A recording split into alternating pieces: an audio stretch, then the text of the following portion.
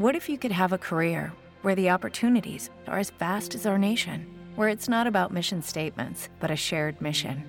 At U.S. Customs and Border Protection, we go beyond to protect more than borders. From ship to shore, air to ground, cities to local communities, CBP agents and officers are keeping people safe. Join U.S. Customs and Border Protection and go beyond for something far greater than yourself. Learn more at cbp.gov/careers. Thanks for listening. For earlier access to these episodes, access to Ask Me Anything sessions, and extended breakdowns of historical and current events, please consider joining our Warning Premium community by clicking the link in the description to this episode. I am thrilled today to be joined by my friend, Gail Becker, who is the founder and CEO, former CEO of Caulipower Pizza. She stepped aside from that role once the company hit $100 million in valuation. She is an entrepreneur. She is a woman business leader. She is the daughter of a Holocaust survivor, and she has one of the most fascinating stories, one of the most inspirational ones that you're going to find. So welcome, Gail Becker. Thank you, Steve. Thank you for such a nice intro. It's certainly great to be with an old dear friend. So we were in Hamburg, Germany, at a bar, and we were talking.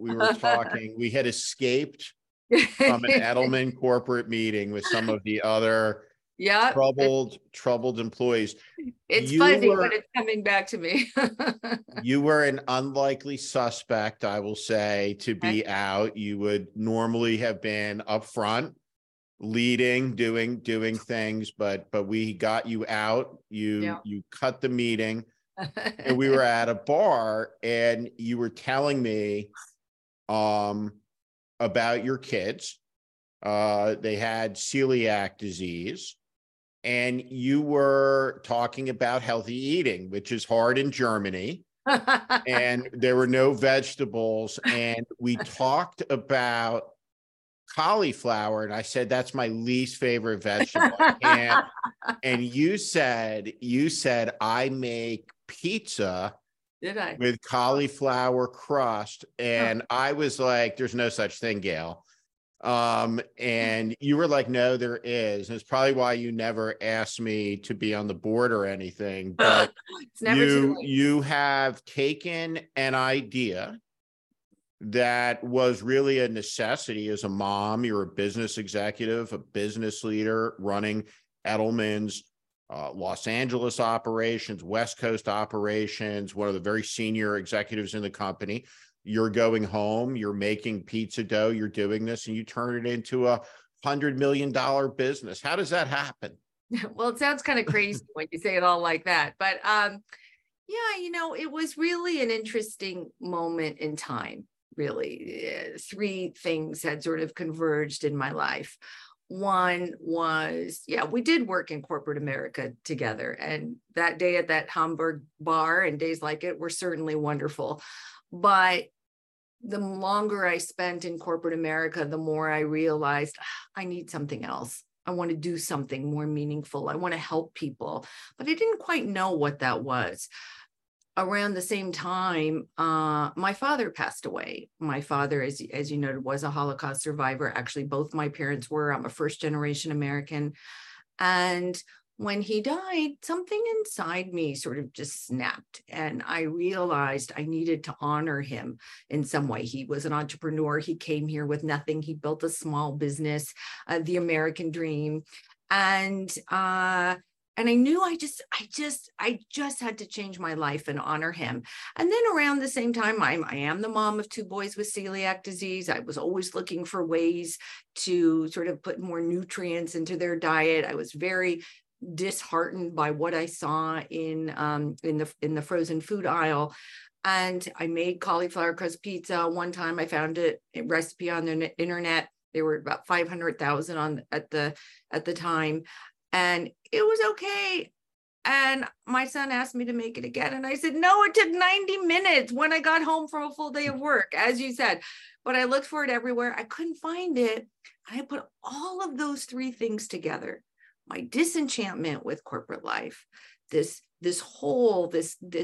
desire to honor my entrepreneurial father, and the realization that, you know what? People deserve better food and they shouldn't have to be relegated to spend 90 minutes to make it.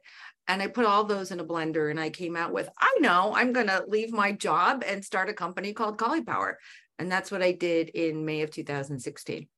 And so there's so many threads there I wanna pick up and I want to talk about, but let's start with your disenchantment. Okay. You are a senior executive. You have climbed as high in this company as you can go or would want to go. You know, when I was there, I tried to evade promotions, right? You know, that was, you were much smarter right, than I was. But you are mid-career. Mm-hmm. You know, almost, am I allowed to say when you start this? I was up there. I mean, you're in your 40s. Sure. Yeah, let's go with that. Okay. Yeah. And you start something new, but talk about what's missing. Because you have everything you're supposed to have, right? That they tell you. Yeah. It's so true. It's so beautifully said, Steve. You're exactly right. I think maybe even particularly for women, you know, if you do all of this and you work super hard and you manage your kids and you do all that, you're living the dream. And you're getting promoted and they're paying you a good salary. What more could you possibly want out of life?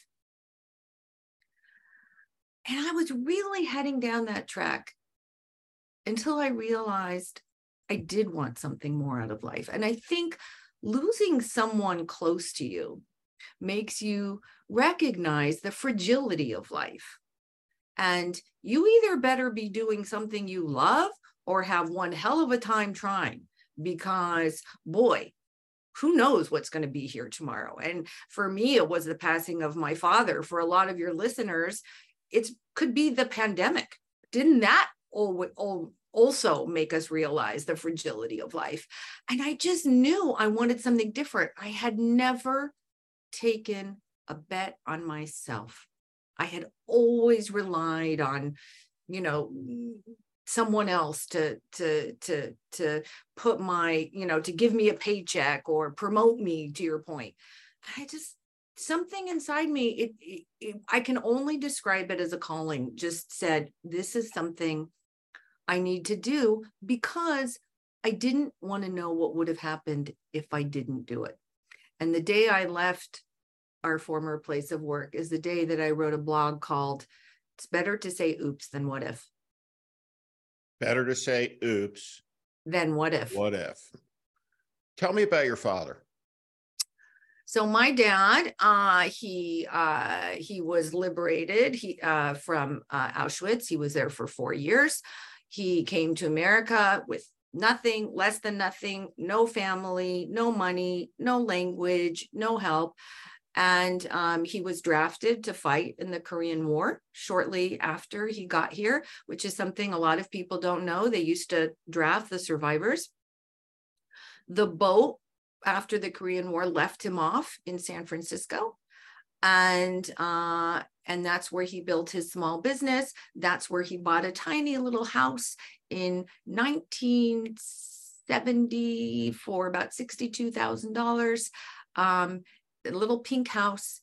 And it was that little pink house that I sold to put everything literally I had into Caulipower. We're going to talk about that little pink house in a minute, but tell me more about your father. He's born in what country? He was born in Germany, and all his family was killed during the war, with the exception of his brother, who was in the camp with him.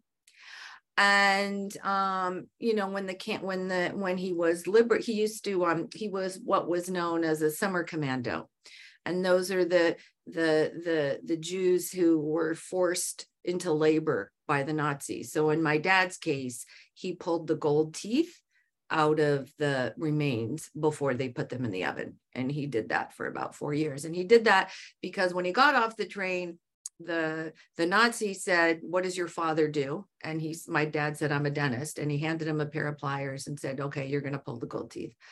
And that's what he did. And he, you know, he was a remarkable man, and just loved this country. Every single day of my life, he would say the following to me. He would say, "God bless America."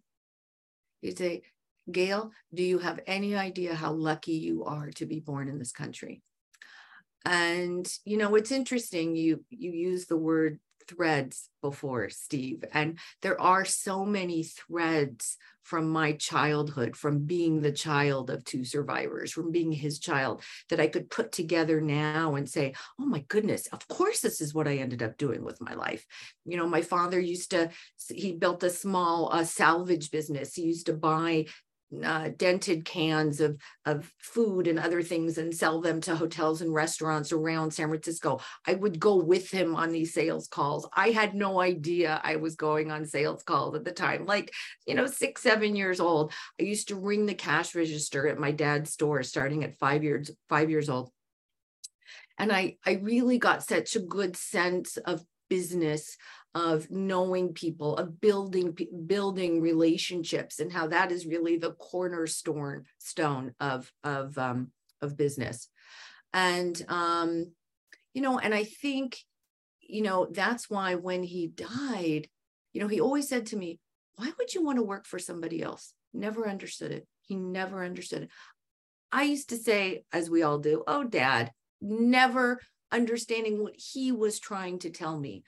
And when he passed away, it was like a light bulb went off in my head. And I said, oh, now I get it. And that's why I turned my life upside down to honor him. Tell me about your mom. My mom was also born in Germany. She was in the kinder transport. So they basically put her on a train and to go live with a Catholic family in England. Never saw her mother or brother again, but her father did make it out. He went to London to get her. They lived there for a little while, and then they both came to America on the Queen Mary. And my grandfather, who's obviously the only grandparent I ever met, he had a small dairy farm in Orange County, California, which way back then used to be all farm. And so, you know, sometimes I sort of halfway joke and say I grew up on a farm. In many ways I did, because we each had our own pet cow. I used to have to milk it and take care of it. And, you know, so I've always, I think I'm probably the only person in the world who loves the smell of cows, but there was something, you know, that sort of farming, the importance of food, which I think, which was a theme from both of my parents, because they went for hungries for so long. Food was always the utmost important in growing up. And so there were so many telltale signs that led me to this moment in my life. Brothers and sisters? 2 sisters. Unfortunately, one passed away from COVID.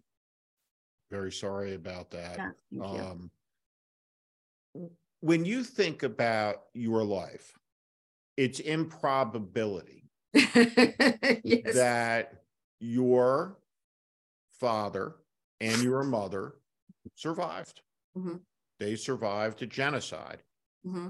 And they made it to the United States. Mm-hmm. Yeah. I do think about that a lot, actually, Steve.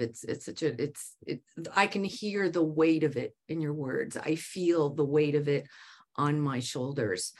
And I think that's why I thought, gosh, I better not waste it. Your father works his entire life. Hmm? He's not a rich man. Nope. He's a working class American. He owns a business. Mm-hmm. He survived combat. Mm-hmm. He survived Auschwitz. Mm-hmm. He raises a family, and he leaves something behind to you. Yeah. And he gives you in an inheritance that small pink house. Yeah. What do you do with it? You know, against the advice of just about everyone I know, I sold it, and I put every last dime into Caulipower. I wish I could say why I did it. Now, lots of people come up to me and say, "Oh my goodness, that was so smart." Sure, looking back, it probably was pretty smart. But at the time, it was probably the stupidest thing I could have done. You know, let's take really, you know, the only money I'm ever going to inherit, and which wasn't a huge amount by, you know, but enough, and put it into a business that I knew nothing, and into an industry that I knew nothing about.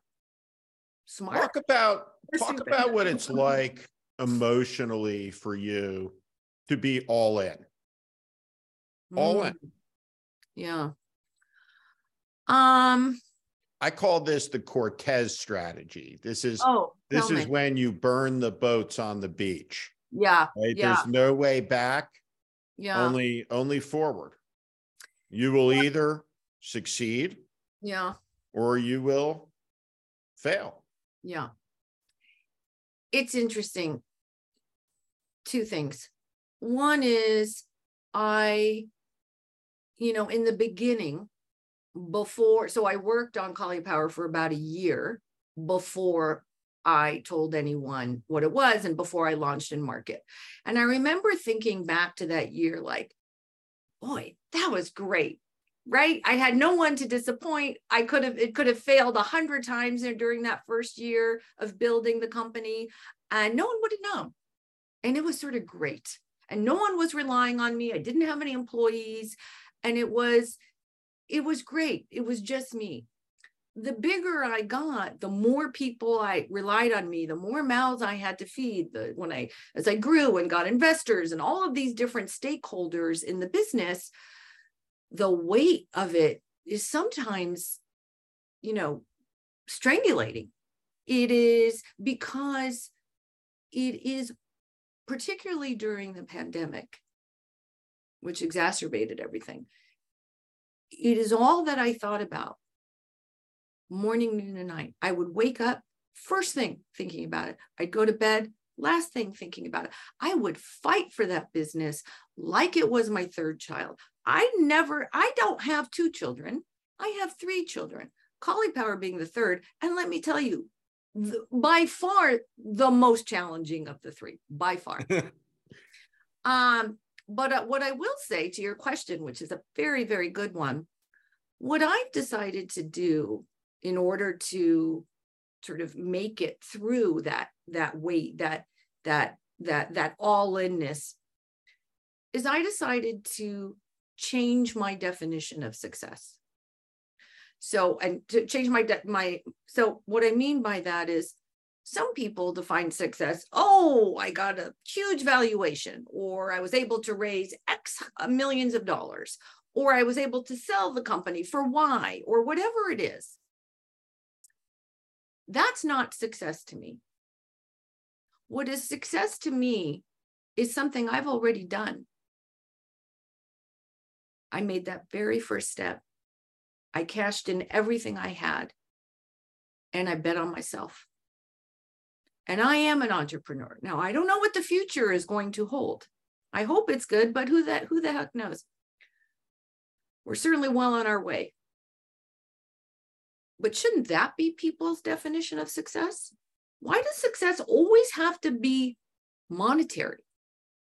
Why can't it be your willingness to try, your willingness to to challenge yourself, to learn something new, to bet on yourself, to see what the world has to offer. That's a far better, and I would say richer definition of success. You just said something that struck me, and it was the passion that you said it declaratively. You declared, without the ones like you, who work tirelessly to keep things running, everything would suddenly stop. Hospitals, factories, schools, and power plants, they all depend on you. No matter the weather, emergency, or time of day, you're the ones who get it done. At Grainger, we're here for you with professional-grade industrial supplies. Count on real-time product availability and fast delivery. Call, click Grainger.com, or just stop by. Grainger, for the ones who get it done. and you sure fucking are, right? You said, right? I mean, there's no doubt, right? You said, I am an entrepreneur. Yeah. When I met you, you were not.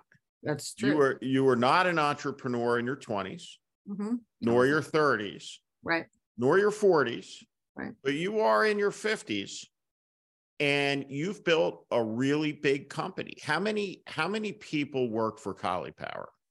Well, not including obviously our manufacturing, because those are co-manufacturers, and we don't include. So it's not the people that work on the floor making our pizzas, although there are hundreds and hundreds of do that. But just in sort of corporate headquarter land, it's over 50.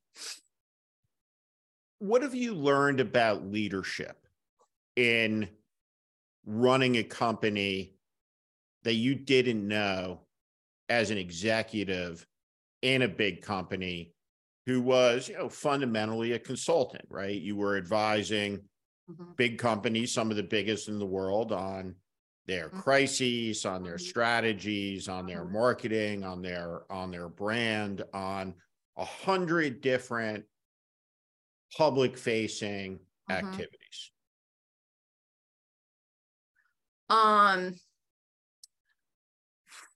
I learned a couple things, and I would say even I think, the pandemic even helped sort of drive some of this home. Well, the first thing I would say, just in terms of your consultant reference, which is a good one, because you're absolutely right. The interesting thing about being a consultant is that, and you know this better than anyone, sometimes people listen to you and sometimes they don't. And guess what you get to do when you start your own business? You get to listen to yourself. You get to listen to all that advice that no one else bothered to take. That's liberating. That's amazing. And that's really been an eye-opening part of this business.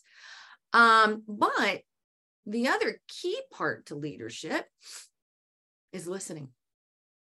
And when you start a business that you know nothing, in an industry that you know nothing about, what do you have to do?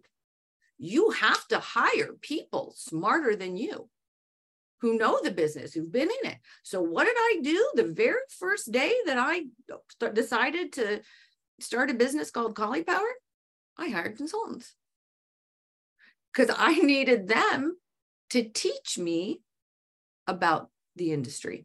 And what is so interesting, I think, particularly about being a slightly older entrepreneur, is that you have the courage and the confidence to ask a lot of questions, to say you don't know something, to listen to other people. Doesn't mean you need to always follow their advice, but you need to listen. I was going to say, do you think being over 50 is a huge differentiator, in that you're at a place in life, if you look back like at yourself at 35, 40, when you're dealing with the bankers, when you're dealing with the lawyers, when you're dealing with all of the things that come with a company that becomes a 9-figure company that's worth over $100 million, the capacity to look at it with some life experience and say, I'm not doing that. Get out of here.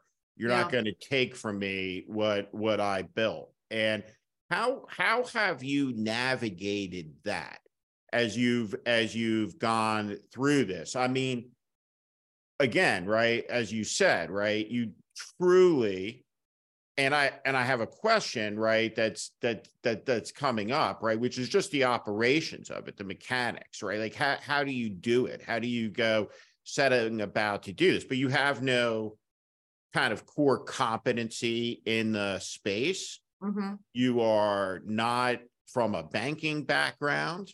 You're from a PR and marketing background, and you start it, you build it, you navigate it, and you don't lose it along the way, including during the biggest supply source disruption, right, in modern world history, which occurs during pandemic. Mm-hmm. What is it that you're relying on? Is it a little bit of wisdom? Is it channeling your dad? Is it a native grit? What is it that's fueling you, right, into a space where you know nothing about it? Wow, such a good question. I would say it's a couple things. First off, look, there are lots of people who come from, very popular business schools, very famous business schools, and they graduate with a business plan and they say, okay, I'm going to graduate. Here's my business plan. I'm going to start a business. I'm going to make X amount of money. Then I'm going to sell it. Then I'm going to do this. And that's a great way to start the business. I got nothing against that. But that's not my way, because I never started the business for that reason. I started the business, and this I think is key, and maybe it is associated with being a slightly older entrepreneur. Maybe it is associated with being a female entrepreneur. I don't know, maybe a little bit of both. But the one thing I knew was, you know what? I had a pretty good gig in corporate life. I used to make a lot of money. I stayed at nice hotels. I had a good gig. Now I have the opposite of all that. Half as rich, twice as happy. That's what I always say. But what's the point? The point is, I left that to achieve something that was going to be more of a mission. I needed to listen to my mission. And for me, my mission was helping people. And that knowledge of the consumer, that empathy with the consumer, what I came to learn is nothing was more valuable than that. Why? Think about it like this. Companies like Nestle, but any huge, corporate conglomerate in the grocery store, they spend hundreds of millions of dollars on R&D every year. Why did I, someone who had no experience in food, come up with the frozen cauliflower crust pizza? Because I knew what the consumer wanted. Of course, I did my research as well, though probably not enough. But I knew it, and I wanted to give it to them. And that is what drove me then. And that is what drives me today.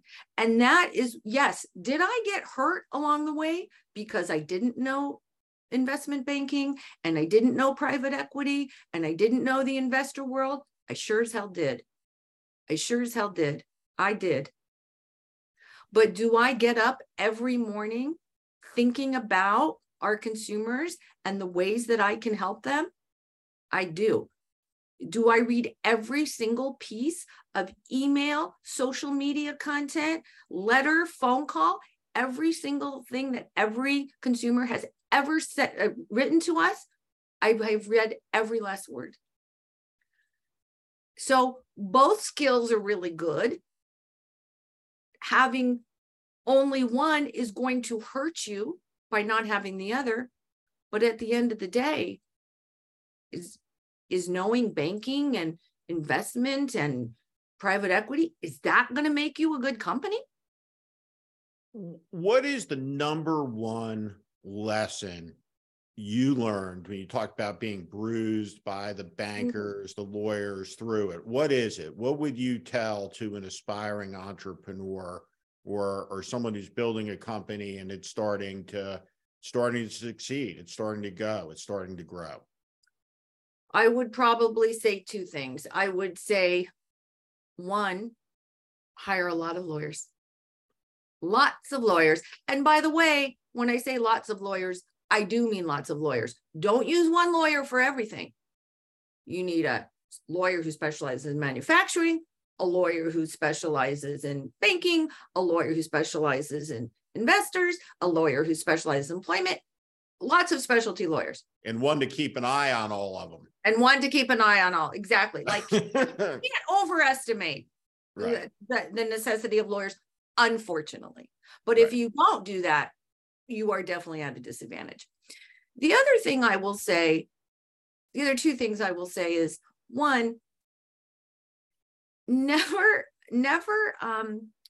underestimate the amount of people, the ecosystem who was out there waiting to prey on entrepreneurs, on founders, on people starting businesses. Full of them. Lots of people who are there to help you. Boy, I wouldn't be anywhere where I am if I didn't meet so many people wanting to help the David versus the Goliath. And, you know, every day I'm so grateful for them. But also lots of people waiting to take advantage of you as well. And then finally, I think as an entrepreneur, you have to realize no one is going to care as much as you do. No one's going to work as hard. No one's going to care as much. And you know what? As soon as you make that realization, that's okay. That's okay. They're still going to work really hard. They're still going to care.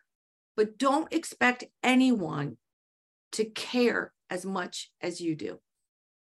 There's a profile in the Washington Post by, I think, a woman who has claim on being the best sports writer in America, Sally Jenkins. It's a profile on two of the great athletes of my younger days, Chris Everett and Martina Navratilova, and their rivalry and their friendship. And it is a brilliant piece of writing and journalism in this complex portrait of these two super athletes, super competitors, and this bond of friendship, of rivalry, of a lifetime relationship, 50 years, their struggles with cancer that they share vividly in this. And it is a beautiful, beautiful profile. One of the features of it that I found completely fascinating, and I think is a big difference between men and women, is that it remarks, and they are both of them grateful at the place in life that they both are, that their records are split, tied. Wow. Two of the greatest women tennis champions of all time, icons, women who were each other's chief rivals, have a split decision, an equal number of championships, and they're good with it. Yeah. And my theory is no guy is going to be good with that, or very few. And I'm going to use as my evidence of it, right, is the movie, right? I guess it's Rocky 3. Oh, yeah. Right. And it ends, right, where Apollo Creed, Carl Weathers, and Sylvester Stallone, Rocky Balboa, go into the boxing match after the championship fight to settle it, right? And you never know until later, Rocky, who won the fight, right? But men, right, as a general proposition, and I don't think this is a positive, right? I think it's a character flaw, right? Would be unsatisfied with that. When we look at an era where second generation of women in the workplace, at your age, CEOs, the generation of trailblazers that Ruth Bader Ginsburg, Hillary Clinton was part of, the women who first entered the workplace. You have been around men for a long time, men in business, men executives. You are their peer now in every way, running a big company. What is the difference, without overgeneralizing, between male and female leadership? And what do businesses miss when they have an absence of female leadership in the company, not as a quota, but as an ingrained and fundamental aspect of the company's culture and value set? Wow. How long do you have?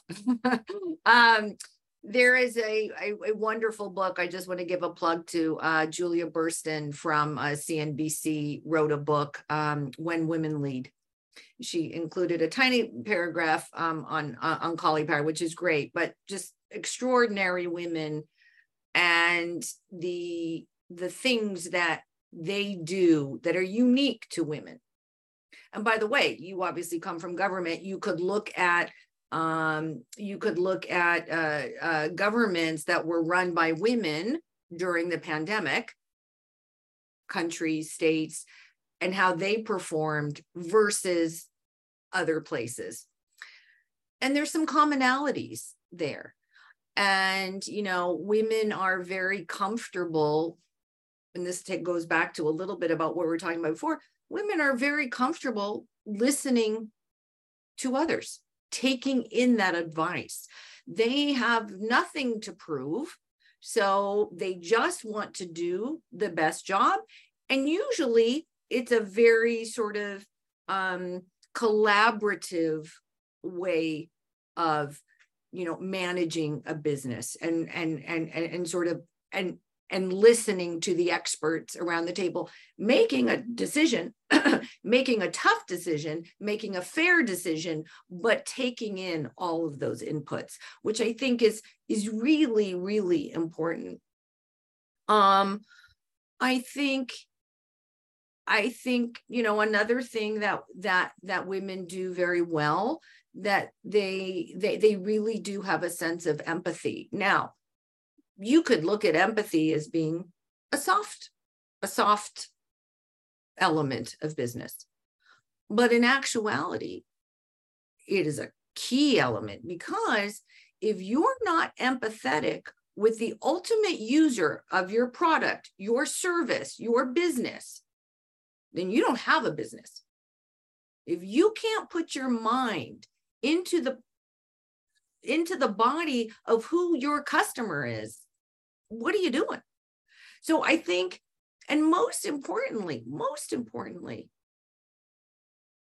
women run businesses perform better. That's not me saying it. That's fact. You could, lots of Harvard Business Review, you name it, the ROI on female-run businesses is notably higher than on male-run businesses for many reasons, not the least of which are the several I mentioned. And yet, female entrepreneurs, I can't even say 3% anymore, get 3% of venture capital dollars. It's now, the pandemic, it's now just over 2%. So that's what I can't square. The businesses that we run have a better ROI, yet no one wants to give us money. That's a shocking statistic. 3%. Google it. The Google venture it right capital now. of the venture capital. Yes. I wonder when you cut that, what the percentage is for minority women. Even less. Must Even be less. infinitesimally small. 100%, even less. It is criminal. Look, it's the same way. I mean, it's not, is it so surprising? Yes, it is so surprising, because you would think, oh, but the businesses perform better and I'm looking at the data, therefore I should give them money. Right. But it's the same way that you see why does, why are we still not seeing enough female leadership at the top of companies? Because people promote people that you hire people you promote people you give people a platform that have similar backgrounds to you. And it's like, just to use Caulipower as an example, very, very hard for people to wrap their head around. Well, I don't understand. Why would anyone want a pizza crust made from cauliflower? It's delicious, by the way, too. Thank you. It is delicious. And I'm not a cauliflower guy, right? Like with the vegetable, but I have them. And you can always it's great, right? Because there's always something healthy that you can pop in. Yeah, but exactly. But it's like, unless, let's face it, most of those 569,000 recipes that people were making online were being made by women. Right. Was the unforeseen target right there. I mean, it was an idea hiding in plain sight, really. But yet it was so hard that very first time, so hard to raise money for Caulipower, so hard to raise money for all of these female entrepreneurs out there who have amazing businesses and amazing ideas and fantastic data and can't get the money. So I can't square that circle. I can give you lots of reasons why, but the more we talk about it, the better off we're going to be. And by the way, if Caulipower does anything but helps remind people, hey, maybe a female founded business is a good bet, I'm all for it. If it only does that, that is a huge success as far as I'm concerned. Gail, I want to ask you about the movie poster behind you, A Journey with Purpose. Yeah. That is your father, who we talked about. Yep. And that's his grandson, your son. Yes.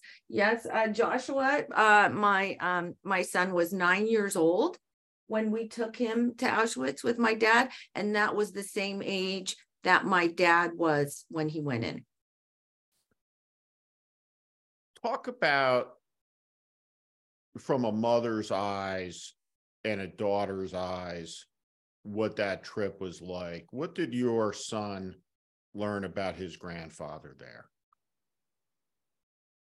What did he learn about life there? Yeah. It's so funny, Steve, because I had a lot of people say to me, you're going to take your 9-year-old son to Auschwitz? Like I was supposed to take him on a Disney cruise instead. And I said, yeah, I am going to take him. It was so important for me, for my son to understand the responsibility that he has as a result of being my father's grandson. It's that passing of the torch. I wanted to put a fine moment on it. I wanted my dad to exhale, to say, I don't have to do this anymore because I have this young grandson who's going to, fight for fight for the people who don't have a voice, to fight ignorance and bigotry and hatred and anti-Semitism and so much of what we're seeing today. I mean, I think about my dad when I see the news every day because there's just more of it. And I think, he thought there was going to be less. And so I wanted my son to understand he has a responsibility in life, that it is up to him and me and my youngest as well to leave the world a little bit better than we found it, and to help fight for people who don't have a voice and causes that need our attention. And it's funny, my dad used to say, Gail, being in the camps, obviously the cold was awful, the pulling the gold teeth was excruciating. Waking up next to, cold bodies in the morning was horrifying. But the worst thing, he said, was the hunger. And I thought, I that never left me. I thought, if I can, through this business that he helped me build, if I can, help people, not, help feed people, help, we give a percentage of our sales to help build teaching gardens in underserved schools across the country, so that young kids really understand the power that comes from eating healthy foods and how that can feed their brains and continue them to do great things in life. That to me was like that was my connection. I don't know what it's going to be for my son, but I can tell you this, he knows it better be something. When I listen to you talk there, it's not that I think that you mean that. I know that you mean every word of that, because I know you. As an intellectual exercise, I'm going to push back on something. Okay. And I'd like you to respond to it. Okay, please. Because we live in an era where, as a practical matter, trust has collapsed in very nearly every institution you can think of.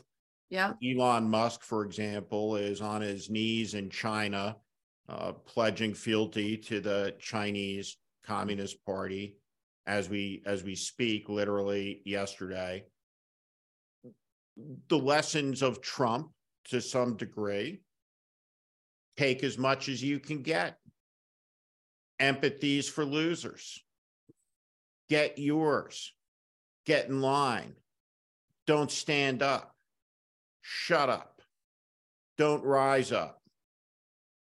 Don't do anything, right, other than take responsibility, obligations.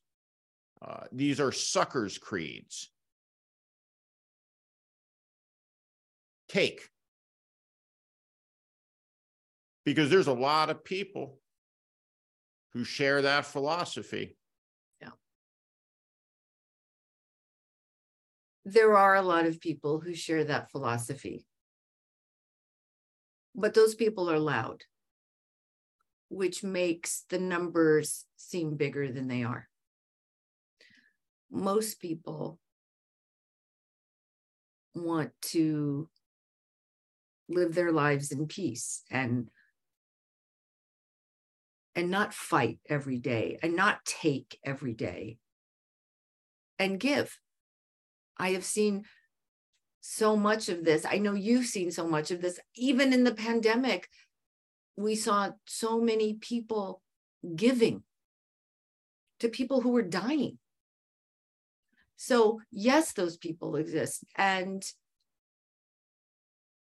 there's nothing that I can do about that. There's nothing that my sons can do about that. But we can be responsible for putting more good out into the world, to leave it better than we found it, to help people, which is always more rewarding for the people who give than the people who get. And, my parents taught me that. Think about the family in England who just took in a strange kid, my mother, and raised her. Think about all the people who helped my dad when he came to this country. He didn't have a penny. There was a bakery in New York. Becker means baker, by the way, in German. There was a bakery in New York where my dad used to sweep the floor in the morning and sleep on the floor at night. So yes, those people are always going to exist. But so does everybody else. And I haven't lost hope. Was your father an optimist? Yes. He was. That was the miraculous thing.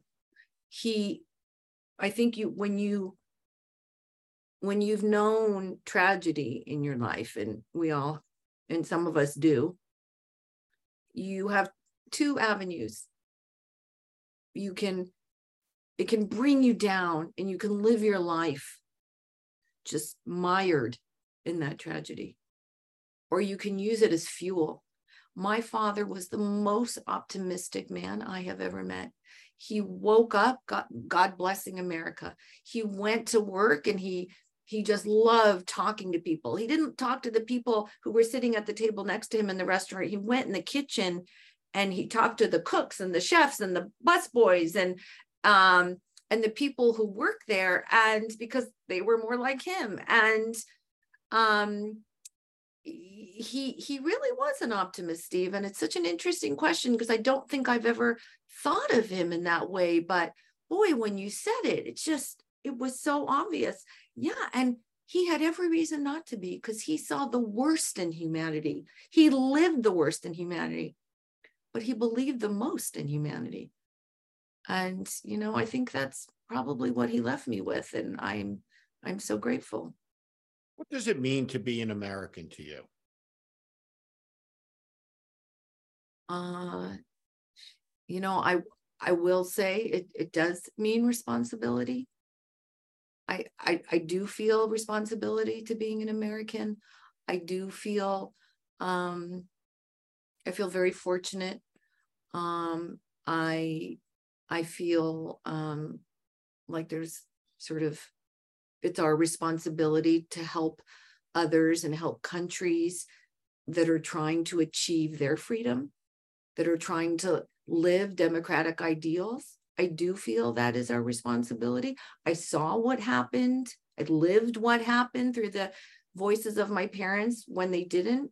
America was not known to be found during that time. It was England who saved my mother, not America. And so I think when I think of being American, I think of just like a really fortunate responsibility. What's next for the company? Where is this company going? What is your vision ahead? Well, we have a lot of new innovation coming out this year. A lot, probably our heaviest innovation year, which I'm very excited about. You're going to get a big box of it, Steve, at your home. I'm very excited. Excellent. And we have a big vision, right? Today we make, the number one better for you frozen pizza in America. We have a lot of other products as well in different categories that are also doing great. And it is our goal to be the number one better for you frozen food company in America. And we are well on our way. Are you having fun? Most days I'm having fun. It's not quite as fun as it used to be. It used to be so fun. Oh my goodness. I think, but that's normal, right? Like the bigger a company gets, the less fun it gets, the higher up you get in a company. You started off the conversation by talking about promotion. The more you get promoted, the less of the stuff that brought you into the company is the stuff you love to do, the less of it you like that you now get to do, right? That's just the way of life. So is it fun? Sure. Is it a privilege? Every single day. Let's leave it there. CEO.